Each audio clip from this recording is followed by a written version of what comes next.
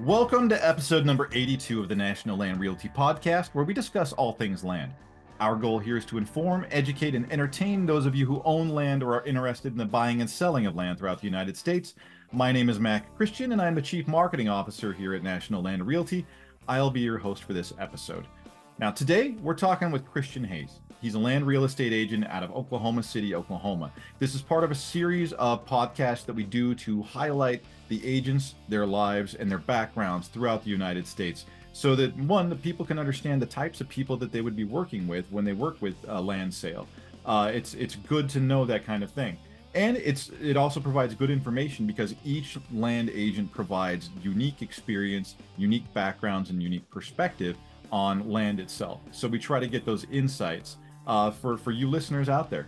So Christian has had a unique background. He started out ranching, has worked in forestry, and is now the owner of Hayes Land Services out of Oklahoma.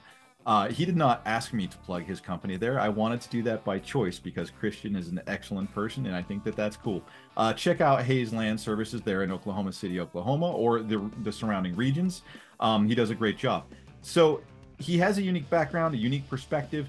The one thing that unifies as you talk to land agents from around the country is they all have a love for land. Their backgrounds might be in forestry, they might be farming, it might just be going outdoors with their parents when they were young. No matter what, it is a love for the land, and Christian is no exception there. Is where he fell in love with the land early and has carried that on. Now, I do have to throw a disclaimer on this episode. I was right in the middle of the fun and games of COVID, so my voice is not all that hot. That's where it's good though, because the guests are much better to listen to than I am. This one, yeah, just ignore the voice and let's get on with this. Now, please sit back and enjoy. I'm gonna throw the recording on and go from there. Alrighty. So I am sitting here today with Christian Hayes out of Oklahoma City. And Christian, just tell us a little bit of background. You're an agent with National Land Realty, and we're just here to talk a little bit about some off-season prep. And but tell me a little bit how you got here. How'd you start out as a land agent? Yeah, so it's really similar to a lot of I guess guys definitely within our company, but also just, people that get into land sales in general, have a background in, hunting. And then my family were ranchers on my dad's side, were ranchers in New Mexico and West Texas. And then just kind of growing up in middle school and high school, worked on farms and ranches here in central and northern Oklahoma mainly. Worked in New Mexico for a little bit, which was a really good experience out there. And then going into college, I started as ag business. I knew I wanted to do something kind of agriculturally related. Figured out a lot of that was sitting in an office doing Excel sheets, and thought, no, I need to be outside more. So long story short, ended up studying natural resource and ecology management with kind of a focus in forestry at Oklahoma State. And so graduated with that. And while I was in school, I worked at a ranch north of Stillwater in northern Oklahoma, and just kind of got a lot of really good hands-on experience, managing land. And then also got involved with what's called a prescribed burn association up in the northern part of the state. And then after college, graduated and got into the timber industry. We do have timber in Oklahoma, especially in the southeast side. Everyone thinks of us as the plains, which that covers a lot of the state, but the eastern side is actually very timber industry heavy. So I was kind of managing logging crews and buying timber down there for a little bit. Moved back and knew I wanted to obviously stick with working with land, working with landowners. So contacted a few different brokerages, and then ended up getting in contact with Logan Eaton and Mark, and got on board. I know a lot of people mention Mark with getting on board, but he's good at the recruiting side. So they kind of brought me on, and I've been on with National Land now for just a little bit over a year. So starting to get some good experience. All right. So Ranching, I'm just curious on as a side note, ranching in Oklahoma versus ranching in New Mexico. What are the differences? Yeah, what is it like going from Oklahoma to riding around in New Mexico? So, obviously every outfit is a little bit different. The biggest thing that I noticed was stocking rates. I was in central New Mexico, and out there you're looking at, probably at least 50 acres ahead, or at least an animal unit, that kind of thing. And in Oklahoma, I don't know how familiar you are with it, but we're a really diverse area. So, in the panhandle, they might only get 12 to 15 inches of annual rainfall. Down in southeast Oklahoma, you're looking at over 50 inches a year of annual rainfall. But here in the central area, we're kind of looking at, roughly 6 to 10 acres per head or animal unit. So that was a big difference. Also, just what I thought was really cool was, and so, some people still do it here, but the use of horses still, I just love seeing the kind of keeping with the history and the culture of ranching over there. So it was a really good experience. Family friend over there, they taught me a lot and really grateful for it. But I love my home state.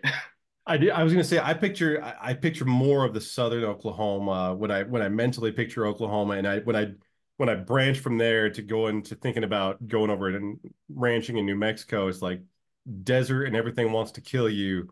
And then you go to where you get a little bit more rainfall in Oklahoma. It's got to be a lot different. Just the two styles. Yeah, yeah, and I guess another thing was we have obviously a lot of snakes here in Oklahoma, but in the central and northern part, we don't have nearly as many, especially the venomous snakes. And clearing old fence lines in New Mexico and also checking Brandon pins before Brandon season, uh, you will never, or I will never forget you can, like, when I was clearing fence, you would know if a rattlesnake is close by from the smell. And so I will never forget that smell. And if I'm ever in the timber or out in western Oklahoma, if I don't hear the rattle, I can at least probably smell it. See, I have a thing with that. Like I've been tagged by a rattlesnake before, and to this day I even hear the sound, and it's like I go into fight or flight. I mean, it's like no, I don't mess with them. But down south, No. where the snakes don't make noise, just freaks me out, man. Yeah, yeah. A lot of people, I had a guy in my forestry school that he would catch snakes by the tail and stuff like that. And that is not for me. I don't like those things. No, thank you. No, no, and I No, don't even definitely care not. if it makes me look like a wussy. I'm okay with it. Right.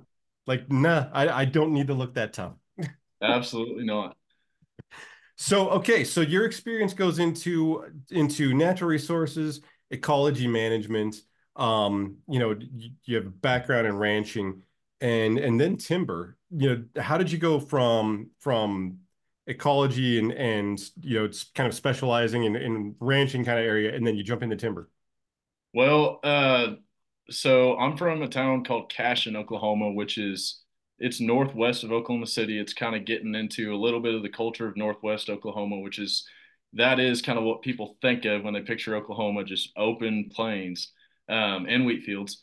But so when I knew that I wanted to do something outside, in our College of Ecology, which is within the ag school, I was thinking about either range, wildlife, or forestry, and so I just went ahead and talked to uh, I guess the head of our department, and he said, "Well, wildlife, you pretty much have to get a master's degree and maybe PhD. There's a job placement rate of maybe 35%." So I'm like, nope, that's not why I went to school. I went to school to get a job. So the range is like 87% job placement rate, and I was like, that's not bad. He said forestry, 100% job placement rate, jobs you know, out out the buku. So I just went ahead. I said, okay, well that sounds good. I went to school to get a job, so I'll do that. But I am really glad that I picked it because I was still able to take range classes and wildlife classes and that kind of stuff. So just kind of gives me a good, I guess, well-rounded understanding of it.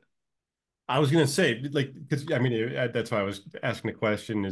You came from field in an area that not a lot of trees, and then you went into a profession and revolving around trees. It's like, Yeah, so when I first met, when I was meeting some of our logging crews that we had on contract when I was in procurement, one of them asked where I was from, just kind of getting to know me, and I told him Cashin. He said, "Cashin, there's not a damn tree up there. How'd you get into forestry?" And I said, "Yeah, man, It worked out though. It worked out. It worked out. So, all right. So getting kind of in the topic because this involves forestry. Um, you know, let's talk specifically about hunting properties. And we are in, I'm going to say end of January, moving into February. We can almost smell spring on the way in some areas. Not in my area, winter's just starting, but like you can, spring is on the horizon. So we're talking off season, hunting season's ending in a lot of areas. Some hunting season has been over for a while in a lot of areas, but still have some late seasons here and there. We're going into off season, and it's the spring. We like to call it mud season in the Northwest. Uh, Tell me about some of the prepping that you want to do in this downtime when you're heading to this time period. Yeah. So a lot of people, the colder weather, season's over. I know here in Oklahoma, archery season always ends January 15th. So it ended 10 days ago. And a lot of people are going to get stir crazy.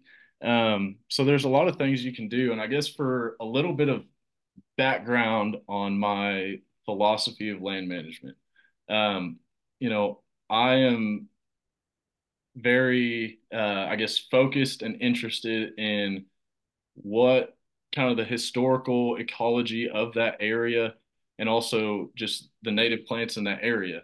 And that's just because, a lot of people, when they talk about the history of wildlife in America, they kind of use the quote unquote time of European contact as like the, I guess, measuring rod for wildlife numbers and diversity and stuff like that.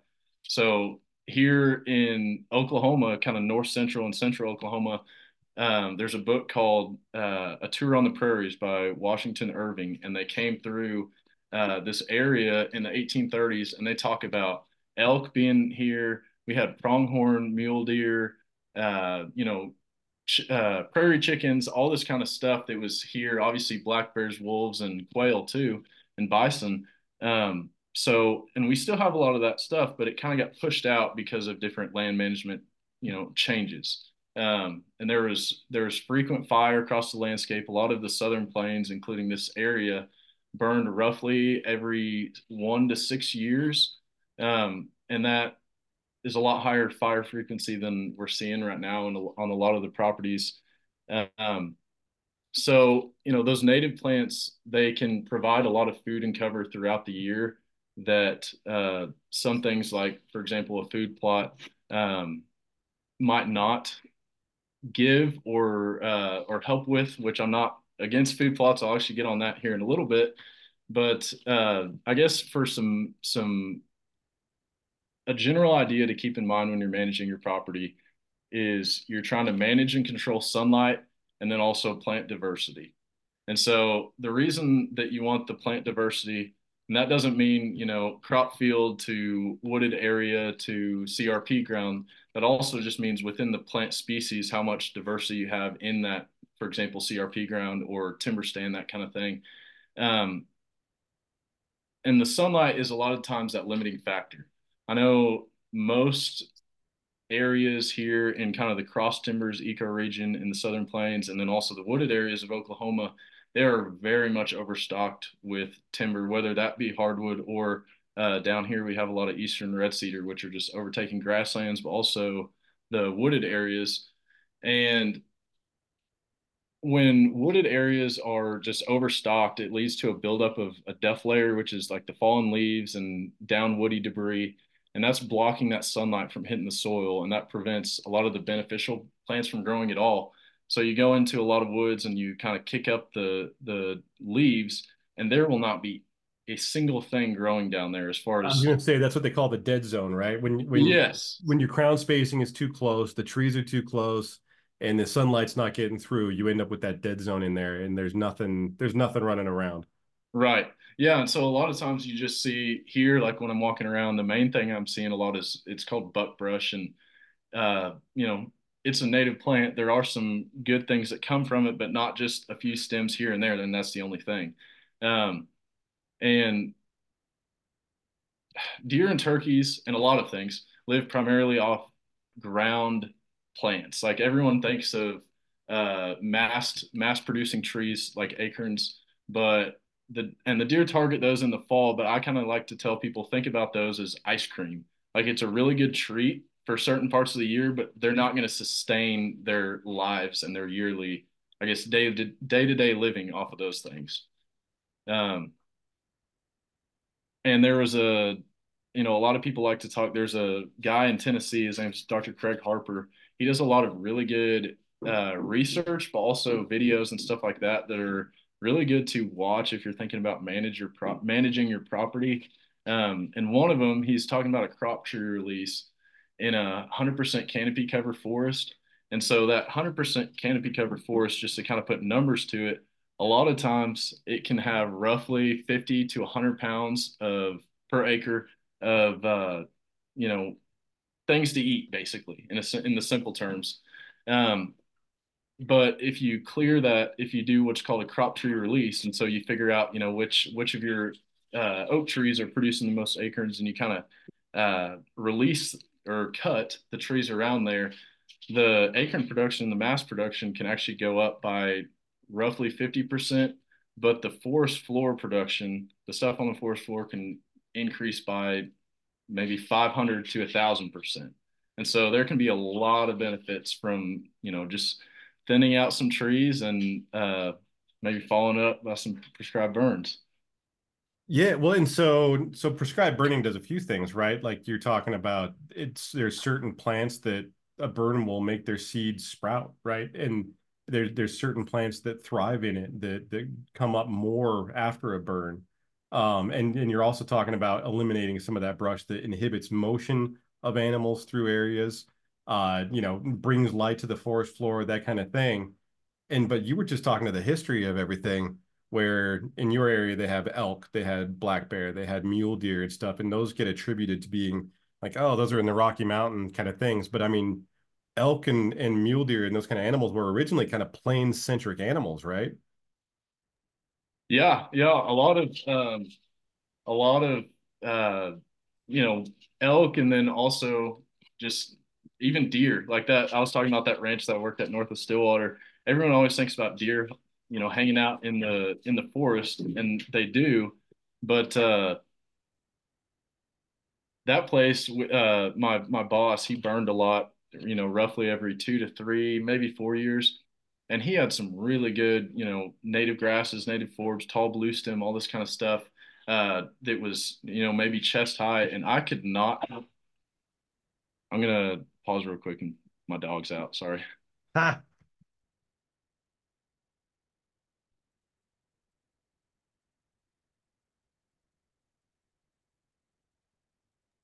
Sorry about that. No worries.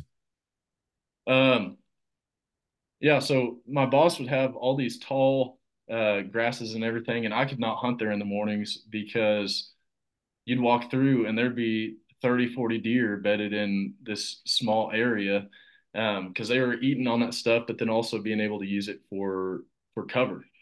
Um, so kind of pushing stuff back and figuring out what your area, I guess, looked like ecology wise historically, can be a really good starting point and kind of guide to what it should look like and what would be really helpful for it to be, as far as from a health perspective, ecological health, but also helping out your hunting.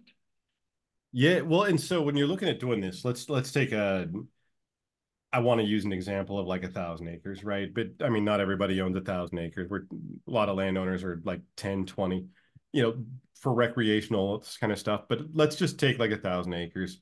And so if you're looking at doing a prescribed burn, and I'm just going to throw it out there as, again, I'm not afraid to ask dumb questions. Do you just want to burn the whole thing every 5 years? Like the full 1,000 acres and just take it all down? Or do you want to rotate certain sections at certain increments so that you're sort of staggering the ecology of the overall area? How do you want to manage something like that? Yeah. So, um, one thing I would think about was patch burning on that place. So it's it helps both in terms of, like you said, kind of having different stages of succession on that place, and then also just manpower. It's a lot easier to burn, you know, 5 to 10 acres by yourself or with maybe one or two other people than it is 1,000 acres. But also with the 1,000 acres, like there are some people that do that because just topographically and based off, different, whether it's woodland, kind of shrubby, grassland, based off where creeks are, there are going to be natural spots where there's a lot less intensity, fire intensity, and then also just kind of, hold breaks in the fire where it doesn't even reach to. Um, so that's how we got that diversity historically when the Native Americans were doing a lot of prescribed burns, and there were some areas that didn't get hit.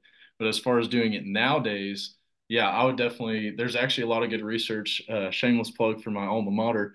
There we Oklahoma go. State does a lot of really good research on patch burn and also incorporating it with patch burn grazing, where you don't have to have nearly as much cross fencing for livestock, and they'll actually selectively graze those areas that have been burned, in the last year or so, because a lot of that new growth is coming up. And the same thing for wildlife. You're going to have the early successional stages of, the property where you have burned most recently. And then, if you have a spot where you haven't burned it in 3, 4, or 5 years, then that's going to be a little bit more shrubby or thick for bedding, that kind of thing. Yeah, and so you were talking a little bit. You said you weren't gonna down food plots too much, but I was wondering where you were headed with that. Now I'm curious. Tell me a little bit about your what you can do in the off season with food plots. Yeah. So what I mean by that is like there are you can manage your property if you're managing it the right way with native, plants and trees and that kind of thing. You're going to have really good um, habitat and a really good care, a really high carrying capacity. Um, but a lot of people like to do food plots. And so if that gets them really excited to, get out and work on their property, I'd say don't let that be the only thing that you do. But also, if you really want to do it, what I always suggest is instead of, a big uh, 40-acre food plot, do some 5-acre, what I call kill plots to kind of focus the deer that you can put your tree stands up there and focus that deer activity, but still having that native ecosystem around there to have all the diversity of plants that are going to supplement them at different times of year. You mentioned acorns being dessert. So you got your dessert area there in the middle of it where it's like there's the good stuff, but then there's food all around to support, right? Right. Absolutely. And if I was a deer, I'd probably think a radish or something like that was a dessert too. But it's really good to have all those different I guess things to choose from. Like for example, here in the winter, one thing I see, I guess, just dormant season, not necessarily just winter, but also late fall and early spring before a bunch of those plants start to come back here in Oklahoma and kind of in the surrounding regions where we have greenbrier. Like a lot of people hate the greenbrier, and I completely understand because walking through that stuff is not fun, but those deer really like eating greenbrier leaf in the dormant months. And like I've actually hunted over some kind of greenbrier thickets that are close to trails and bedding areas and stuff like that, and seeing a decent amount of bucks just kind of cruising the greenbrier, eating those leaves off there. Yeah. So when you're talking about doing this, talk about your typical span between burns. Like so because burning is a big part of this, right? Like burning kind of brings out the native grasses, brings out the native foods, any kind of like forbs in the area that are coming up, like it'll inspire that growth. Is there a generalized rotation, or do you want to have somebody that like really kind of knows that specific area helping you out with this, or how do you want to manage that? Yeah, it's gonna, I'm obviously more familiar with kind of the Southern Plains, the Cross Timbers ecoregion, and then Eastern Oklahoma. So it's gonna be kind of region dependent to a certain point. But down here and just kind of, I guess, in more areas than here, there's some really good resources online. But also there are some people that can provide some guidance at low to even no cost. So that's going to be, your Quail Forever, um, National Deer Association, your State Forestry Agency, NRCS, stuff like that. But I know here There's a place in southeastern Oklahoma. It's called Pushmataha Wildlife Management Area, and there has been a an experiment and kind of research going on down there since I believe it was the 80s. And it's these small plots. I think that they're about 5 acres each, and you can walk down this road, and they're on either side. And so they basically, there's a forester that I talked to, and he said, "Yeah, when I'm doing kind of my consulting work, and the property owner doesn't know exactly what they want their property to look like, obviously I'm gonna, base it off recommendations as far as what, if it's a hunting property, what their deer are going to need and that kind of thing." But he said also, just as far as aesthetics goes, I can just take them down this road. It's maybe a half mile long, and it's almost like window shopping for properties. Oh, I want my property to look like that. And he can look at the, map of the deal and say, oh, well, that one has had all the hardwoods thinned, all the pine clear cut, and then burned every 3 years. And so those plots are set up, some of them are burned every year, some of them are every 2 years, 3 and 4. And, as you prolong those periods, those burn cycles, you're going to have more brush coming up, more woody encroachment, but sometimes that can be good to a certain extent as far as bedding cover and that kind of thing. And maybe if you're trying to encourage some oak regrowth, if you've had a bunch of, hickory or something like that starting to come up, or maple, you can start burning at first at a shorter cycle to try to kill those maple and hickory, and maybe also cut them or do some hack and squirt, but then lengthen it a little bit to give those oak sprouts, those oak seedlings or saplings, a little bit of time to get bigger and get some thicker bark to start growing. And then you can, reduce your burn interval if that's kind of your goal, to have more of a grassy understory. Yeah, and it's funny too, because like I've talked to Mark Anderson, right? He's a national land realty agent in Mississippi, and Mississippi, Louisiana, and he's a prescribed burn guy too, like specialist in it. And the similarities, but there are differences in your areas. Like you guys, the different management styles a little bit, but it's all kind of very similar. But you mentioned prescribed burn associations, and you mentioned it as like a neighbors helping neighbors kind of thing. And from an overall, if you're managing for wildlife, there is kind of the I'm not going to call it a philosophy. It's more of a law that like it doesn't matter what you do, it matters what your neighbors do too. How do you get people on board for something like a burn program? How do you pull everybody in like that? And how do you make contact and get everybody on the same page? So I know that they have it in other states too, like Kansas and Nebraska, and some. I know Florida has a really good system, but obviously I'm more familiar with the Oklahoma system, and it's called OKPBA, which is Oklahoma Prescribed Burn Association.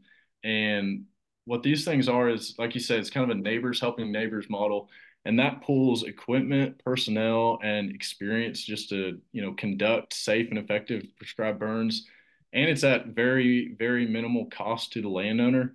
um, a lot of these, they're looking at maybe 50, maybe $100 a year membership dues. And then if you're an active member, it might be as low as, which means you maybe help out with I was four or going to say five you got to go out and burns. run a machine for a little bit.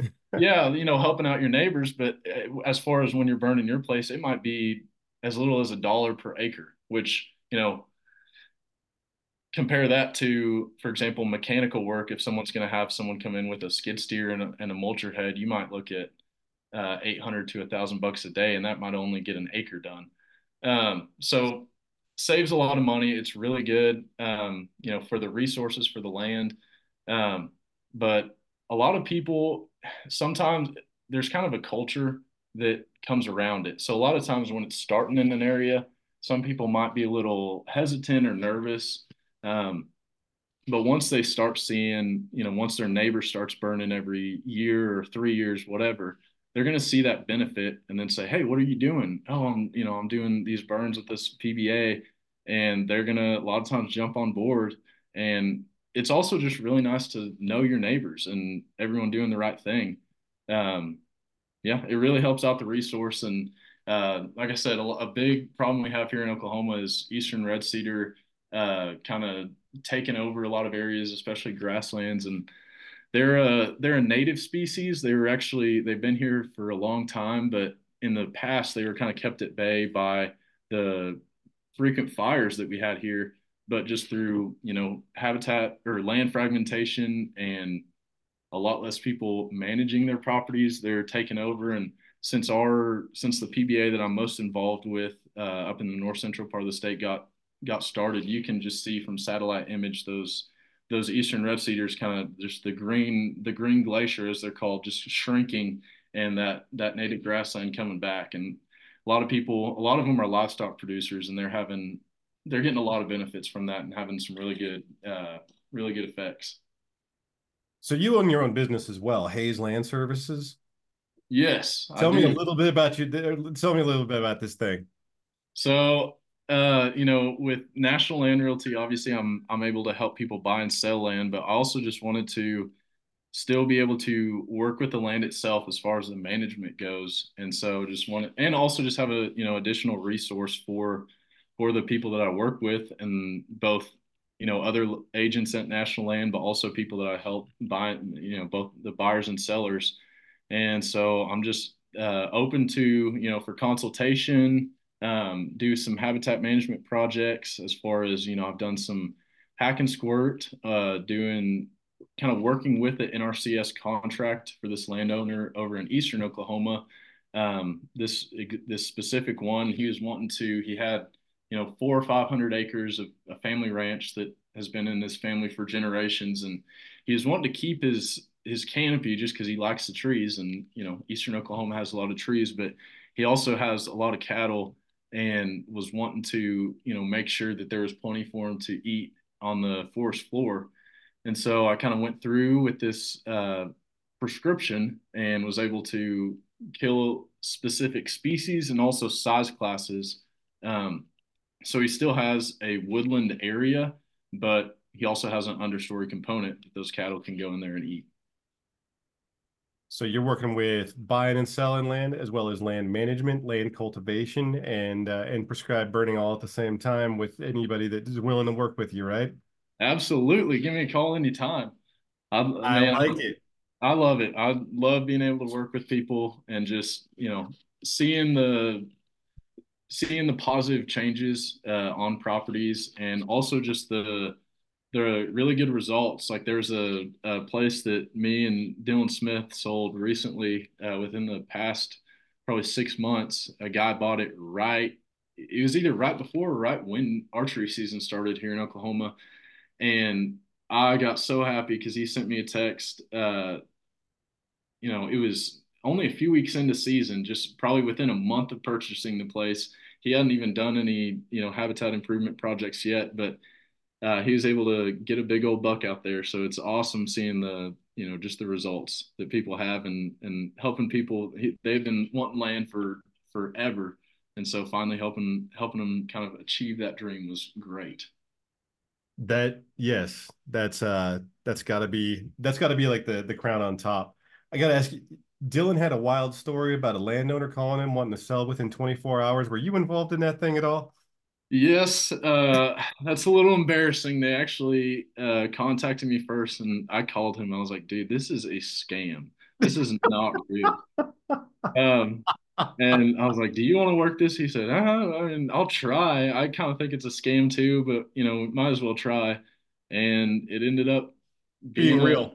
being real and being a good story. And yeah, so I was part of that, but honestly, he kind of took the lead on that one, so I'm thankful for him for that. Yeah, so anybody listening, check out Dylan Smith's podcast that he did with us earlier. There's a landowner called him up and just said, "I want to sell my land in 24." It was 24 hours. Yeah, they basically just said, "Hey, I need an offer in 24 hours," and And yeah, and so you were the first call. Yeah, they called you first. And okay. yeah, well, technically it was actually an email at first, and so Okay. I So just it looks extra scammy at that point. yeah, and so being online with our emails and contact info, I do get a lot of spam and scam stuff, and Yep. this one was not one. That's that's fantastic. Well, hey, Christian, tell anybody listening of the area where you work and what area you cover and who you work with. Yeah, I'm licensed here in Oklahoma, so I can help you, anywhere around the state. I've gotten to know it pretty good. I already knew the state pretty well, but just being able to travel around with National Land Realty has helped me get to know a lot of the highways and the roads and towns a lot better. So anywhere you need help, let me know. I'm also on Instagram at chayes_land, and then Facebook at Christian Hayes National Land Realty. Got a TikTok too if you want to watch some really good land videos, whether that be There we fire go.